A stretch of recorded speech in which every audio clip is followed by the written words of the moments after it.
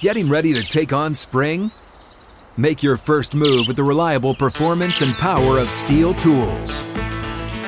From hedge trimmers and mowers to string trimmers and more, right now you can save $20 on the Steel MS-162 or MS-170 chainsaw. Real Steel. Offer valid through June 30th, 2024. See participating retailer for details. Live from the 6th and Peabody Studio and across the Outkick Network, this is Outkick 360 with Jonathan Hutton, Chad Withrow, and Paul Kuharsky. Out of the gates and ready to go. Outkick 360 is underway. Wednesday edition is here. 6th and Peabody, our location, with Yeehaw Beer and Old Smoky Moonshine.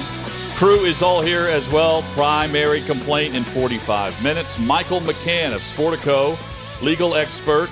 He will join us once again on the show. That will be in 20 minutes as we'll discuss the legalities ongoing across the NFL and college football. Dan Dockich of Don't At Me with Dan Dockich across the Outkick Network. He will join us in about an hour and 15 minutes, and plenty to discuss throughout the show. The biggest headline of the day, Baker Mayfield is in Carolina, traded today from the Browns to the Panthers, and we will get into the details of that. But first, gentlemen, good afternoon. What a gift right before the show today with this news breaking of finally knowing where Baker Mayfield is going to be playing in the 2022 season.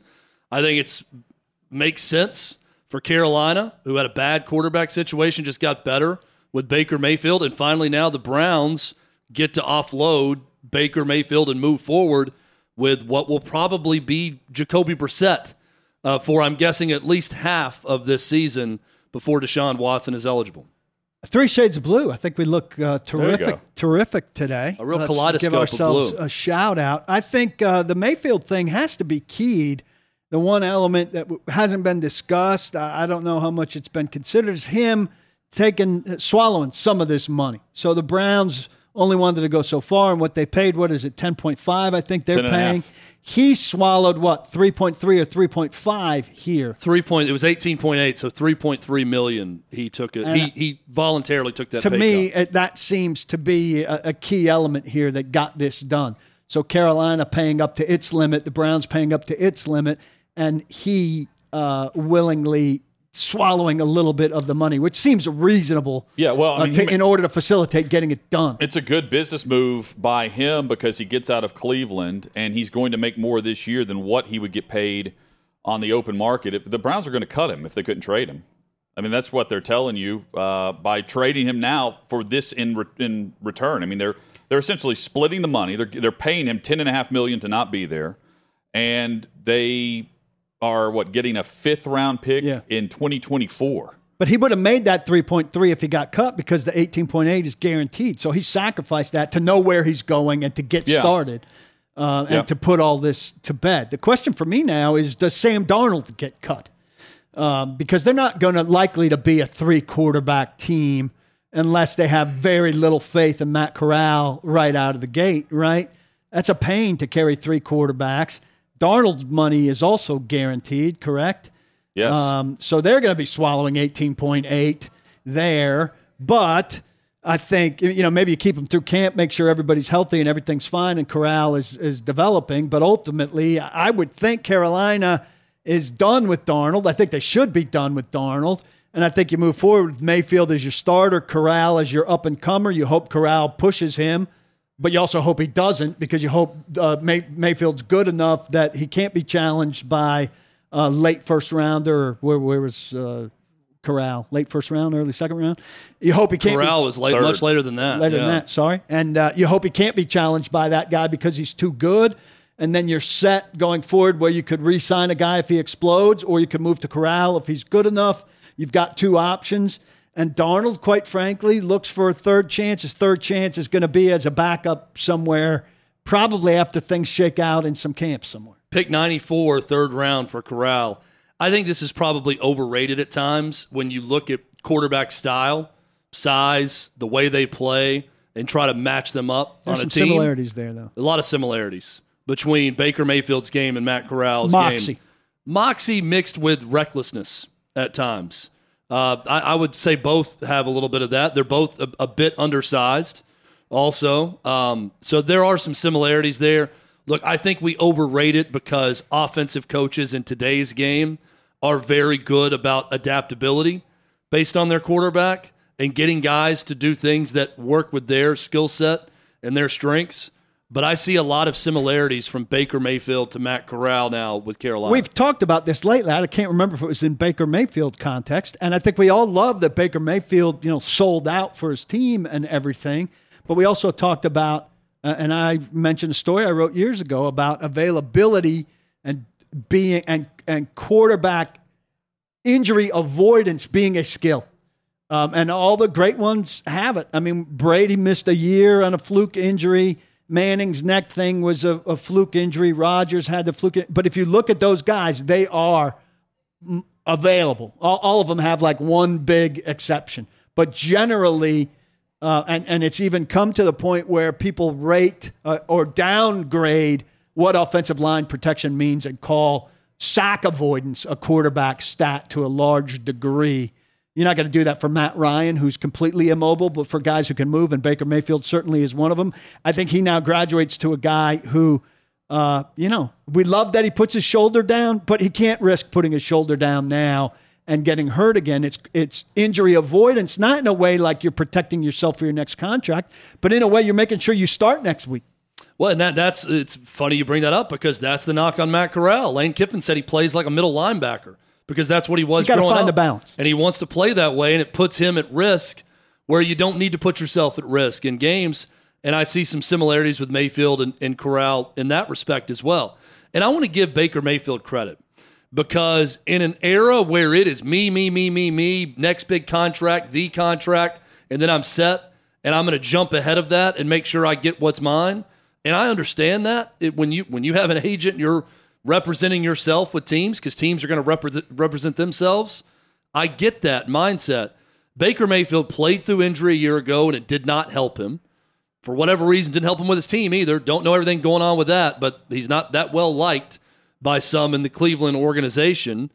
And I don't know how long I don't know, it's not going to call it a holdout, but the back and forth went with taking a pay cut, but he willingly took a pay cut of $3.3 million because he wants to get going. He wants to be done. He wants to be with the next team. He wants to move forward with his career. I applaud him for that. But we were talking before last year, before the shoulder injury became a thing, and we were discussing, is this a guy you go forward with for the big contract? He was at that crossroads. And I remember saying, no, he's just too inconsistent. And I think he's too inconsistent. This is huge. He's joining a team that's not great. He needs to be a more consistent quarterback to get himself in the this guy can start for my team and we can be solid with him there, as opposed to he's a little iffy for me guy. So he's got a lot to prove, and he's got a chip on his shoulder. I like Baker Mayfield with a chip on his shoulder, but I don't like the Carolina Panthers. I like them more today than I like them yesterday. Well, so the other way to read into this is Baker Mayfield's side of things leaked that story that there was a mystery team involved in order to get this thing going. Because I think based on the way this deal worked out, it's clear the Seattle Seahawks were not in the mix for Baker. How about that fight between Rappaport and Josina Anderson? We can detail that too. The only team involved was Carolina. So they created some mystery team in order to facilitate this trade. I look at the situation in Carolina. They have Sam Darnold. Of course, they draft Corral. Now they acquire Baker, where they're paying their backup quarterback right now. He's the backup right now, $5 million. And the reason I say he's the backup is Darnold now has been through all of his offseason stuff with Ben McAdoo. And give Carolina credit in this. Unlike the Browns, they have not completely thrown Sam Darnold under the bus, where he's going to make $18.8. I don't know the trade market for him, but I think it's very similar to what Baker Mayfield sought whenever he started looking around. There are a lot of teams right now, as bad as the quarterbacks are at the backup positions, the teams that made the most sense either are not in the mix to add a quarterback. I think the other two that come to mind immediately are Seattle and Houston. Or you start looking around and you think of, okay, who's where a starter could easily be benched by October or November. Miami has Teddy Bridgewater. Daniel Jones looks over his shoulder and sees Tyrod Taylor, where they've invested in a $5 million or less type of backup quarterback. There's a litany of teams like this. And Carolina sits there, and I think Baker says, I can go win that job, given the fact that if I could get there before camp starts. Ben McAdoo is the new offensive coordinator in Carolina. Matt Rule has got to be thrilled that they can land Baker Mayfield right now. And again, the team itself only paying $5 million allows them to take on the salary of Darnold, even if they don't want to start him. If he's willing to be the backup. Or they could do great against the cap and even pass it forward to next year where they could be in the quarterback market again. No doubt. For whomever. I don't see anybody trading for Darnold at 18.8. No, and you don't want to do the same. I don't think you would do the same type of deal that Baker just did if you're Darnold, because keep in mind, like he's in a tougher spot because the leverage now, if you start to look around, there's no other team involved that I think would bring him on. He doesn't fit. If you start looking at the quarterbacks and the style of play in Seattle, Darnold's not that guy. No. For what they're looking for. Baker fit that model. Yeah. Darnold's not that guy. He's not the backup to Trey Lance. It's very similar style to what Garoppolo would bring. So I don't know why. And again, San Francisco's got to come up with a solution with Jimmy G if they're moving to Trey Lance this year. And then Houston, for whatever reason, is not going to add another quarterback.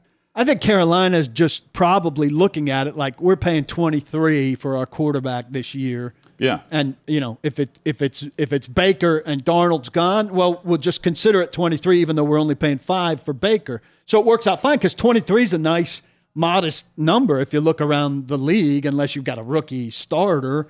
23 is fine and palatable. Darnold, I mean, if you've watched Darnold, you know what the ceiling is, and yes. It's just there's not enough good to overcome the bad. The Seattle part of this is weird in that the only explanation I can see is that they're just fine being really bad this year. I feel almost like Carroll. They want a high draft pick. Look, trust me, I can make something out of this. And Seattle said, well, we'll see if he can. And if he can't, we'll be in great draft position next year. But they've got too much faith in Carroll, and Carroll's got too much control. But Snyder is a really good personnel guy. So maybe he's saying, hey, for the first time ever, we who haven't valued high draft picks will finally have one next year. I think that's it. I really don't think that Geno Smith sucks. Pete Carroll has been around this game way too long, and he's had a franchise quarterback in Russell Wilson. He knows what a franchise quarterback looks like. He's not fooled by Geno Smith and Drew Lock. But there's just no way that he thinks those guys are a real legitimate option to win in the National Football League. So I think he's got an agreement with management, with ownership to say, yeah, we're probably going to take one on the chin this year and go get a first-round quarterback high in the first round a year from now. And that's got to be the deal. I'll be here to rebuild it is clearly like, because he's not going to go out on their worst season of his regime. So I think he's been empowered to endure whatever and then rebuild it with a better guy. But I also think he thinks, they can run better than they have in a while, and they've always been more run reliant than people wanted with the Let Russ Cook campaign. Yeah. Holding Russ back to a degree, and they've always been, defensively. Now they haven't gotten back to where they were with Legion of Boom. But they're certainly, and they've given up veterans, but they're certainly trying to do it that way. In that division, though, you're not going to survive on that. And they're a franchise that's about to be sold. That's the other. Yep. That's the other on the horizon point of emphasis for the Seattle Seahawks. Paul Allen's trust.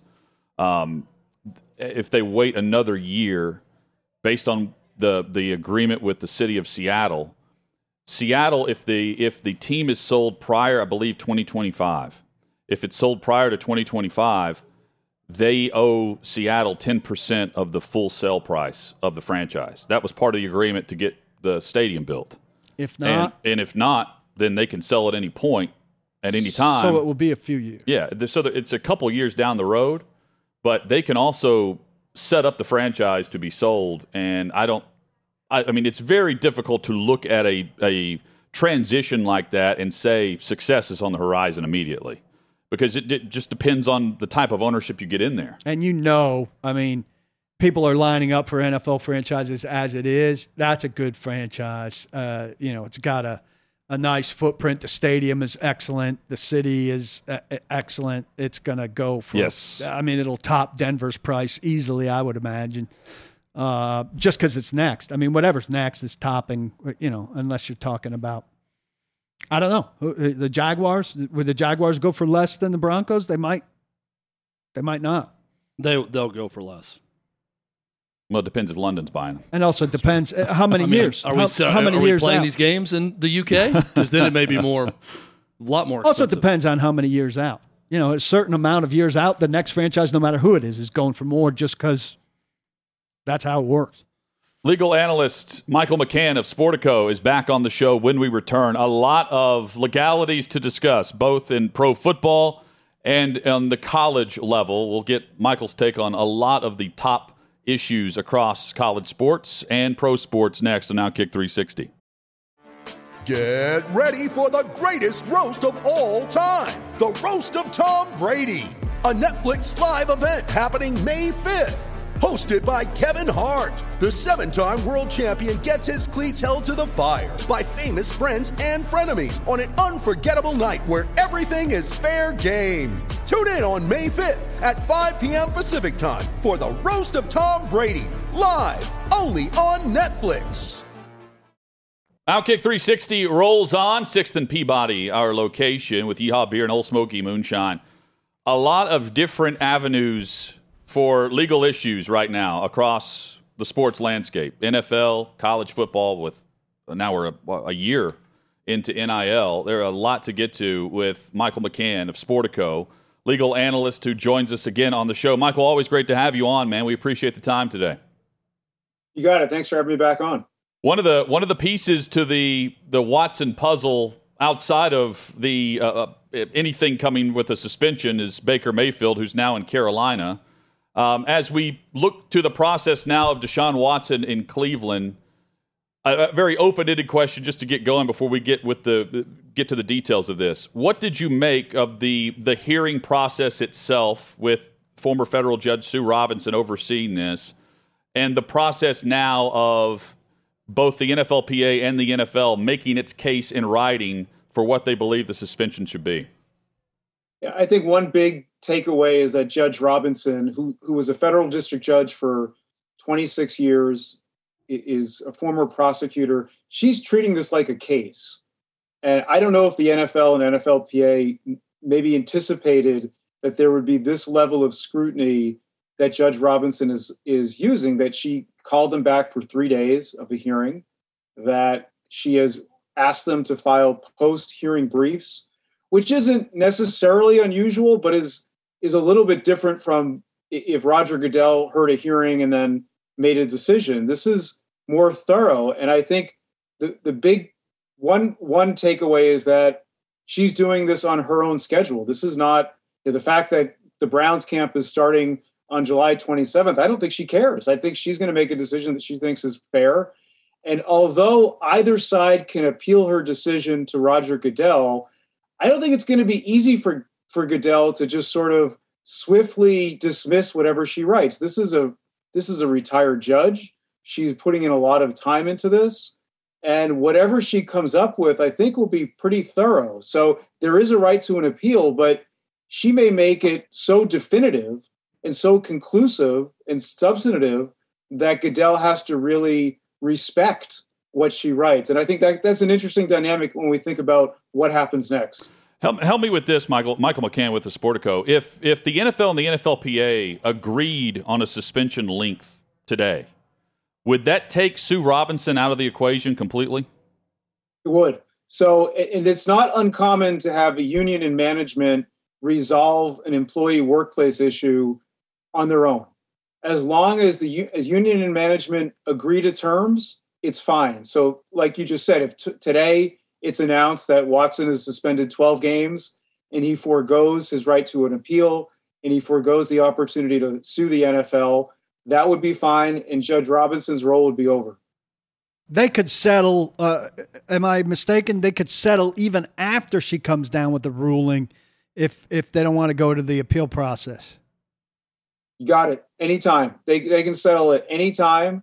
This is fundamentally a workplace issue, although it involves a judge and it has sort of the sort of gloss of a legal proceeding. It's really a workplace hearing, and it's ultimately up to union and management to decide how to resolve it, if they're going to resolve it through what they come up with, or if they can and it goes to court, then it will be up to a federal judge. So those of us unfamiliar with a workplace dispute like this as opposed to court stuff, to me it seems odd she's looking for briefs kind of after the fact instead of before. What are those briefs and what is she looking for in them? Yeah, I think she probably has left them with questions where she isn't satisfied with maybe what both sides have said. And she wants to give each side a chance to clarify whatever they said during the oral hearing. And my guess is that they probably know what she didn't find persuasive. My guess is that she looks at this and says, this is sort of an unprecedented situation. It's true, other players have been accused of wrongful conduct involving the treatment of women. Never before have we had one where a player is accused of, at one point, more than 24 women. So this is, in that regard, unprecedented. At the same time, she knows that players in this situation have often been suspended 6 games. So if the NFL is demanding a year plus an indefinite period, and to me, when I hear indefinite period, I think that's a ban. Because an indefinite period is, we'll let you back in when we want. That's more than a year. That could be a year, 2 years. And my guess is she has some hesitancy towards that.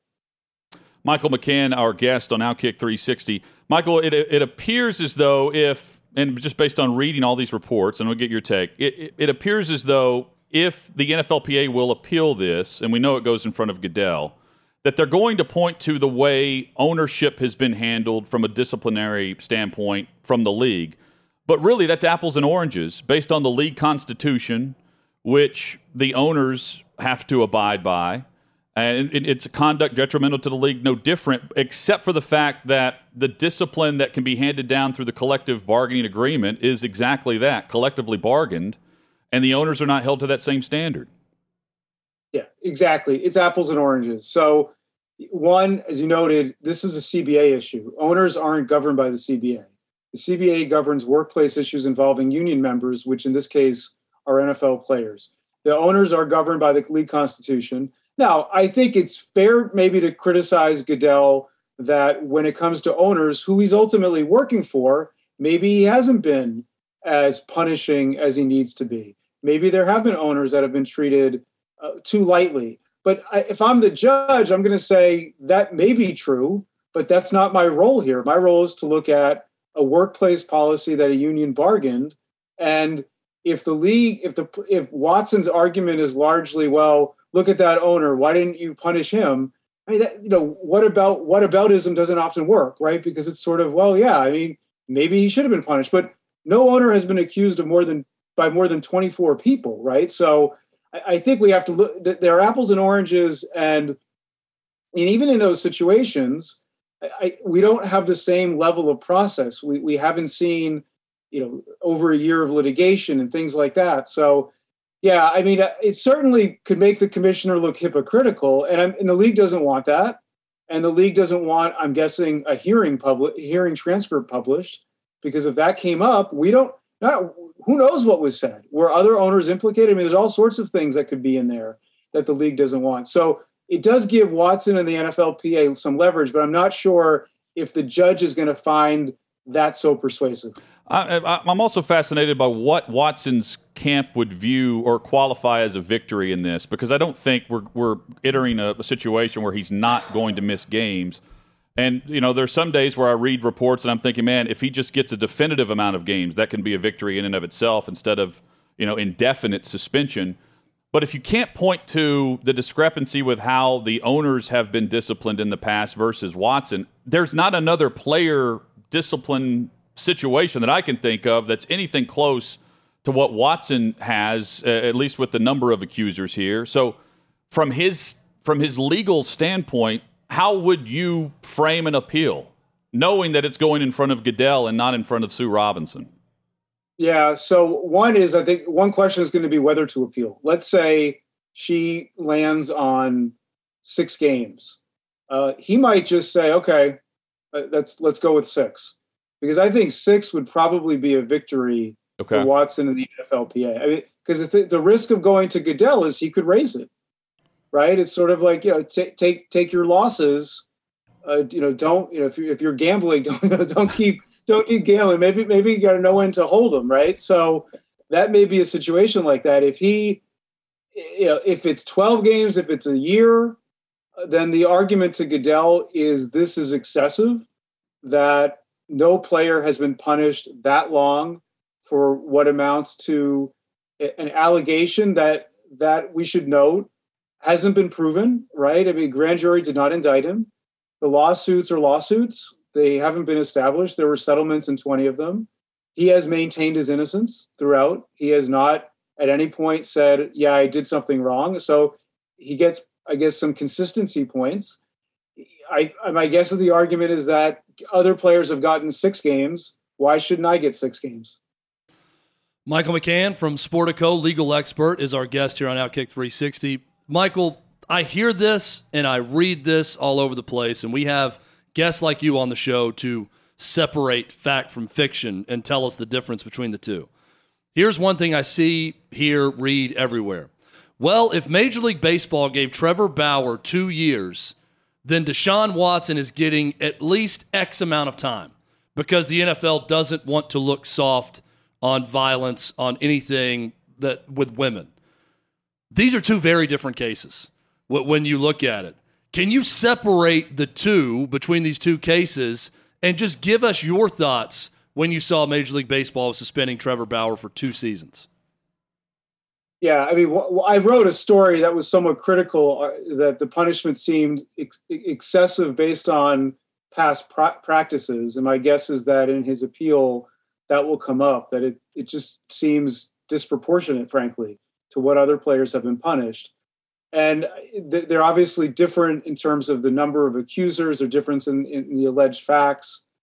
I would say that one doesn't, how the NFL handles this, and I should say how the NFL and the NFLPA handles this versus how MLB and MLBPA handles Bauer, I think are their own separate entities. I would say that the NFL could argue that in the current environment, these allegations against Watson are more damaging to the league brand because more attention is being paid towards issues of domestic violence.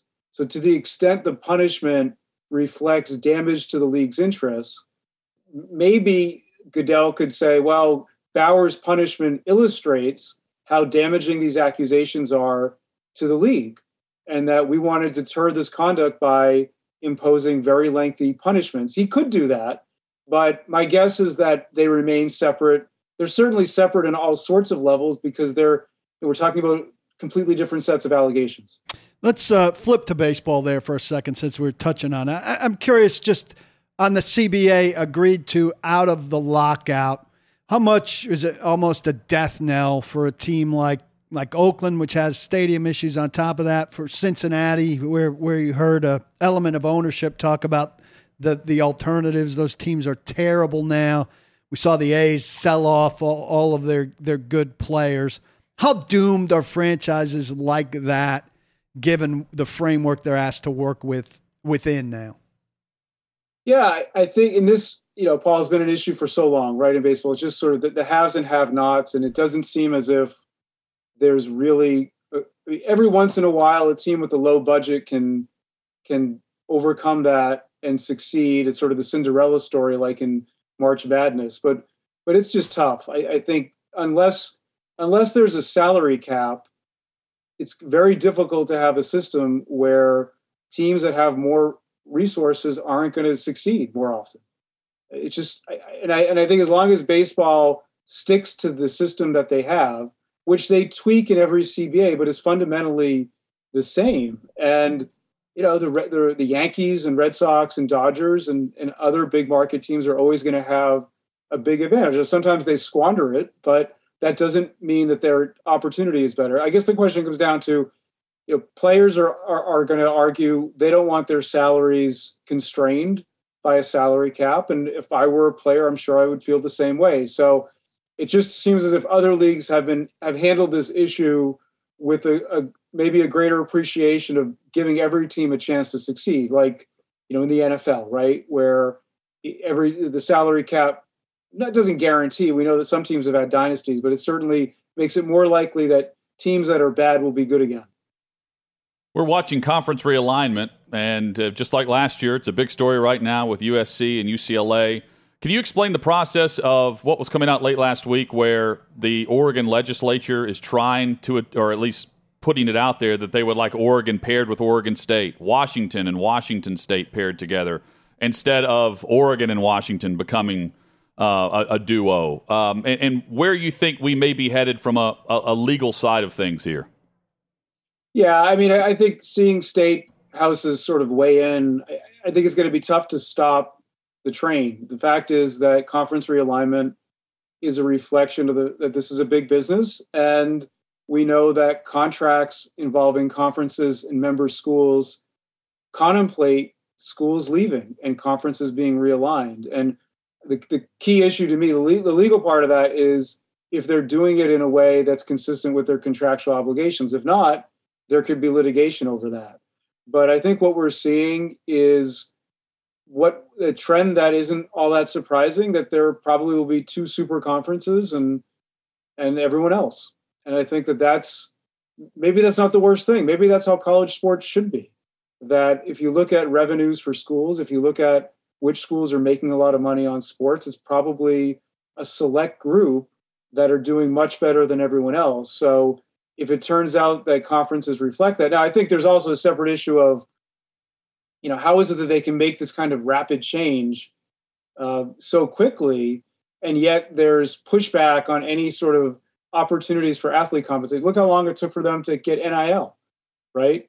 It took decades, and yet conference realignment can happen, it seems like, in a 24-hour period. I mean, when we hear we have to wait, that argument seems deflated by the speed of these realignments. A year ago, name, image, likeness had just started, where the NCAA took a step back from regulating this, and it became a state issue from how to govern this. Do you think we'll see a federal legislation level to name, image, likeness, or is this going to remain at the state level? Yeah, I'm skeptical, because the chance to do something federal, I think, was before the state laws went into effect. What we've seen since is that states are controlling NIL, and it's hard to take away state autonomy, one. And secondly, I don't know if there's the same drive in Congress to have a federal NIL bill. The NCAA wants that, but what the NCAA wants with that is, for example, an antitrust exemption that would eliminate one pending lawsuit, House versus NCAA. That lawsuit basically says, why is it that it's now okay with amateurism, that NIL is okay? What about all that money athletes could have made for years, right? Why wasn't it okay then? It's a kind of a good argument. So I don't see the needle that would have to be thread. When I got to testify before the U.S. Senate, and I think if you look at, there are definitely Republicans and Democrats who support federal NIL, but I don't know if there's enough of them. And the sort of need to do something federally, it's the moment, I think, is probably past. So it's going to be tough, especially, let's face it, there are other topics that are occupying the time of members these days too. Well, is there any way that the NCAA can deter a collective or a business from getting involved in pay for play? And what I mean by that is when a state allows a high school player to receive money for NIL, the NCAA is saying, well, that's not what it's intended for. It's when you get on campus, you make money off name, image, and likeness. But we know how this has been twisted. When you see the current state of the NCAA, do they have any teeth to go out and do something about it if collectives attached to schools are doing these things? I think if they don't do anything, it's going to keep happening. And the NCAA issued a couple months ago an advisory saying this is wrong, that our longstanding rules against pay for play exist, but they haven't enforced them. And I think this is like any situation where if there's a law or rule and it's not enforced, and other people see it's not enforced and they take advantage of it. So to me, if I'm a legislator, I'm going to say, look, NCAA, you have to take action. You have to step up and enforce your own rules. Don't come to Congress and ask us to sort of solve this. You have rules against pay for play that have been in place for decades. And not only that aren't lost. The Supreme Court ruling last year in Alston versus NCAA, that had nothing to do with pay for play. So those rules remain in place. And if the NCAA isn't willing to enforce them, I think it's tough to ask Congress to say, come up with a law that will give us the ability to enforce it. They already have the ability, in my view. Michael McCann, Sportico legal expert, has been our guest. You can follow him on Twitter at McCann Sports Law. Michael, always great to have you on the show. We appreciate your take on a lot of the topics that we're covering on a daily basis. Hey, thanks for having me on. Appreciate it. Absolutely. There's Michael McCann there. Won't be the last time we ask for his assistance on wading through some of the craziness and legalities of sports right now. And plenty more to hit that we didn't have time to get into with him today, specifically what's going down in Miami, for one, and what's up with Washington and Daniel Snyder. All of that will play out over the next several weeks, as will the Watson suspension. Baker Mayfield traded to the Carolina Panthers. We'll have more reaction to that as the show progresses. When we come back, though, every Wednesday at this time, primary complaint on Outkick 360. You ready? Showtime. On May 3rd, summer starts with The Fall Guy. Let's do it later. Let's drink a spicy margarita. Make some bad decisions. Yes. Audiences are falling in love with the most entertaining film of the year. Fall Guy. Fall Guy? Fall Guy. That's what the poster said. See Ryan Gosling and Emily Blunt in the movie critics say exists to make you happy. Trying to make it out? Nope. Because I don't either. It's not what I'm into right now. What are you into? Talking. Yeah. The Fall Guy. Only in theaters May 3rd. Rated PG-13. Coming up, details on the trade where Baker Mayfield is headed to the Carolina Panthers. Brittany Griner makes a direct appeal to President Biden. We'll discuss that. Plus, Tiger Woods speaking in advance of the British Open and a Wimbledon note that you need to know about. We've got all of that and more, plus Dan Dockich coming up on today's show. But, gentlemen, every Wednesday on Outkick 360, it's time for primary complaint. And I start this week with my primary complaint. There is this buildup in every neighborhood. I'm sure anyone listening can relate to this. Every neighborhood is doing some type of fireworks show, either through your HOA or through the individual homes. And I'm all for it. I love it. However, I hate the way several people treat the cleanup process of this, where it looks like a war zone for days after July 4th across name a neighborhood near you, trying to drive through. And I'm not necessarily saying that it's at any detriment to my vehicle at all. It just looks like crap. And I wish that HOAs would enforce this disaster policy the same way they would if I let my lawn grow for a day extra on any given week during the summer. So I would say enforce the trash policy, especially after the July 4th weekend. That is my primary complaint. My primary complaint this week, I'm going to Twitter for this one. And my complaint is for those that do not understand or care to understand how Twitter works. And I'm talking to this guy that if you're watching or seeing on the screen right now, someone who goes by Lord Connor Whalen. Well, Lord Whalen is no Lord that I know of from Game of Thrones because he's tweeting me and talking about me like I can't see the @ mention when he's tweeting me in response to probably something that had to do with college baseball. I honestly don't remember what the tweet was in reference to. He asked the question, is this guy related to Darren Rovell or something? Let me tell you something, Lord Connor Whalen. Or maybe you're a Duke. I don't know. Maybe not full Lord status. I have nothing in common with Darren Rovell. Absolutely nothing. And if you want to make an accusation like that, if you're going to @ me, bro, just tell me. You are related to Darren Rovell. You sound like Darren Rovell. Don't ask this question to the ether when you are sending it to me. Is this guy related to Darren Rovell or something? This guy is me. I'm seeing it. Say it. Don't ask it. Tell me if you believe it next time. That's my primary complaint. Maybe do you run in a similar fashion to Darren Rovell? I know the answer. Absolutely not. Similar athleticism. I would kick Darren Rovell's ass in everything. Don't you have a lot of other than African American history? and artifacts. He definitely has me beat in that. His collection is second on to yours, and much and better. If you don't believe it, he'll mine. tell you about it. Yes, I mean I'm sure there's some game out there. Like Darren Rovell strikes me as the guy who has that one shot in horse where he like shoots it behind his head in a weird way over and over. He can't hit a free throw to save his life, but he'll hit some crazy shot to beat you in horse. But he's got, maybe that. Everything else I've got. He's got 2 knee braces and an elbow brace and a headband on while he's hitting that shot. And goggles. Do you think he's in better form shooting a basketball or running the 40? I don't know, but he looks like Philip Seymour Hoffman playing basketball every time. He's got to shoot the basketball better than he runs. He can't do much I have a worse. feeling it may be worse. It may be more cringe. I think running is the easy one for him. I think shooting a basketball is going to look far worse. I've gone to this territory before. I watch a lot of baseball on the extra innings package. I have the Yankees extra inning package. I don't understand. My primary complaint is about what they do during commercial breaks. First off, they put this up a lot, just that. But the other thing they do is they show this ad for like the history of MLB Network, which is, very boring after you've seen it a long time. I don't understand why they don't do regional advertising. If I'm watching New York Yankees baseball, odds are I'm kind of displaced from the metropolitan area. So why wouldn't you get I'm just going to use one example, H&H Bagels to advertise here. And then the person in Kansas City who's missing the Yankees probably has some attachment to New York, can't get H&H Bagels. This would appeal directly to them.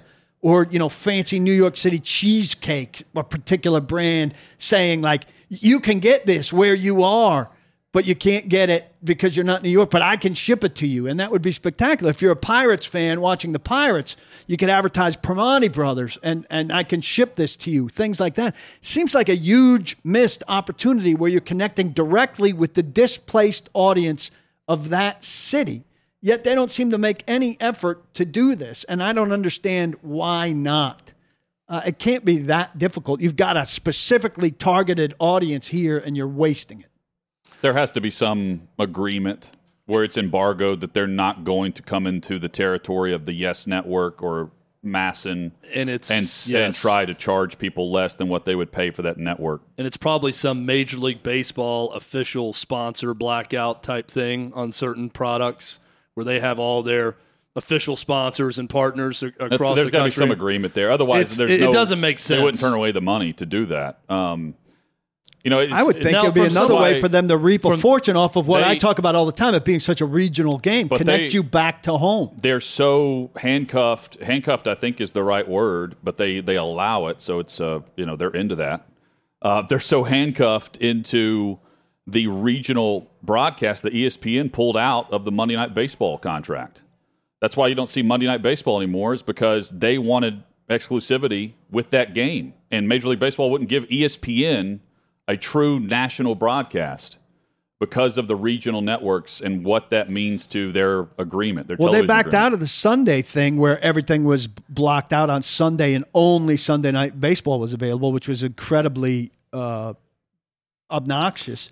So the Sunday night game is the exclusive game on Sunday night, but if your team's playing at 1 o'clock on Sunday, you could still watch them. Thank God. Yeah. Used to be not the case. From someone, though, Paul, that sees a lot of local advertising on my Braves broadcast on Bally's, let me tell you, you're not missing out on much. I'm not saying I want to see. Because they're all local car dealerships that are Chip Carey ads where the guy who sings the 7th inning stretch song is singing "Take Me Out to the Ball Game" in a Toyota. I'm not saying I want to see their local advertising. I want to see local advertising targeted to people like me who are watching out of market. Oh, aren't you missing this about New York? I can get it to you in Nashville. I can get it to you in Kansas City, San Diego, Seattle. I think there's smart niche advertising that be had there that could make a company a fortune if it sells out of market. There's got to be some maddening agreement that people are just like, I'd love to be able to sell this to a local advertiser there to target you here, but I can't because of the agreement that we're not going to go into these markets and try to target advertisers who to take away from the bagel would people sell to the local regional network. Right. So the Braves person selling bagels doesn't get screwed in Nashville. I don't care. Yeah. Well, I'd also like to say to MLB.TV, we feel your pain. And you can get H&H Bagels in Nashville now. But headlines next, including Baker Mayfield to the Panthers.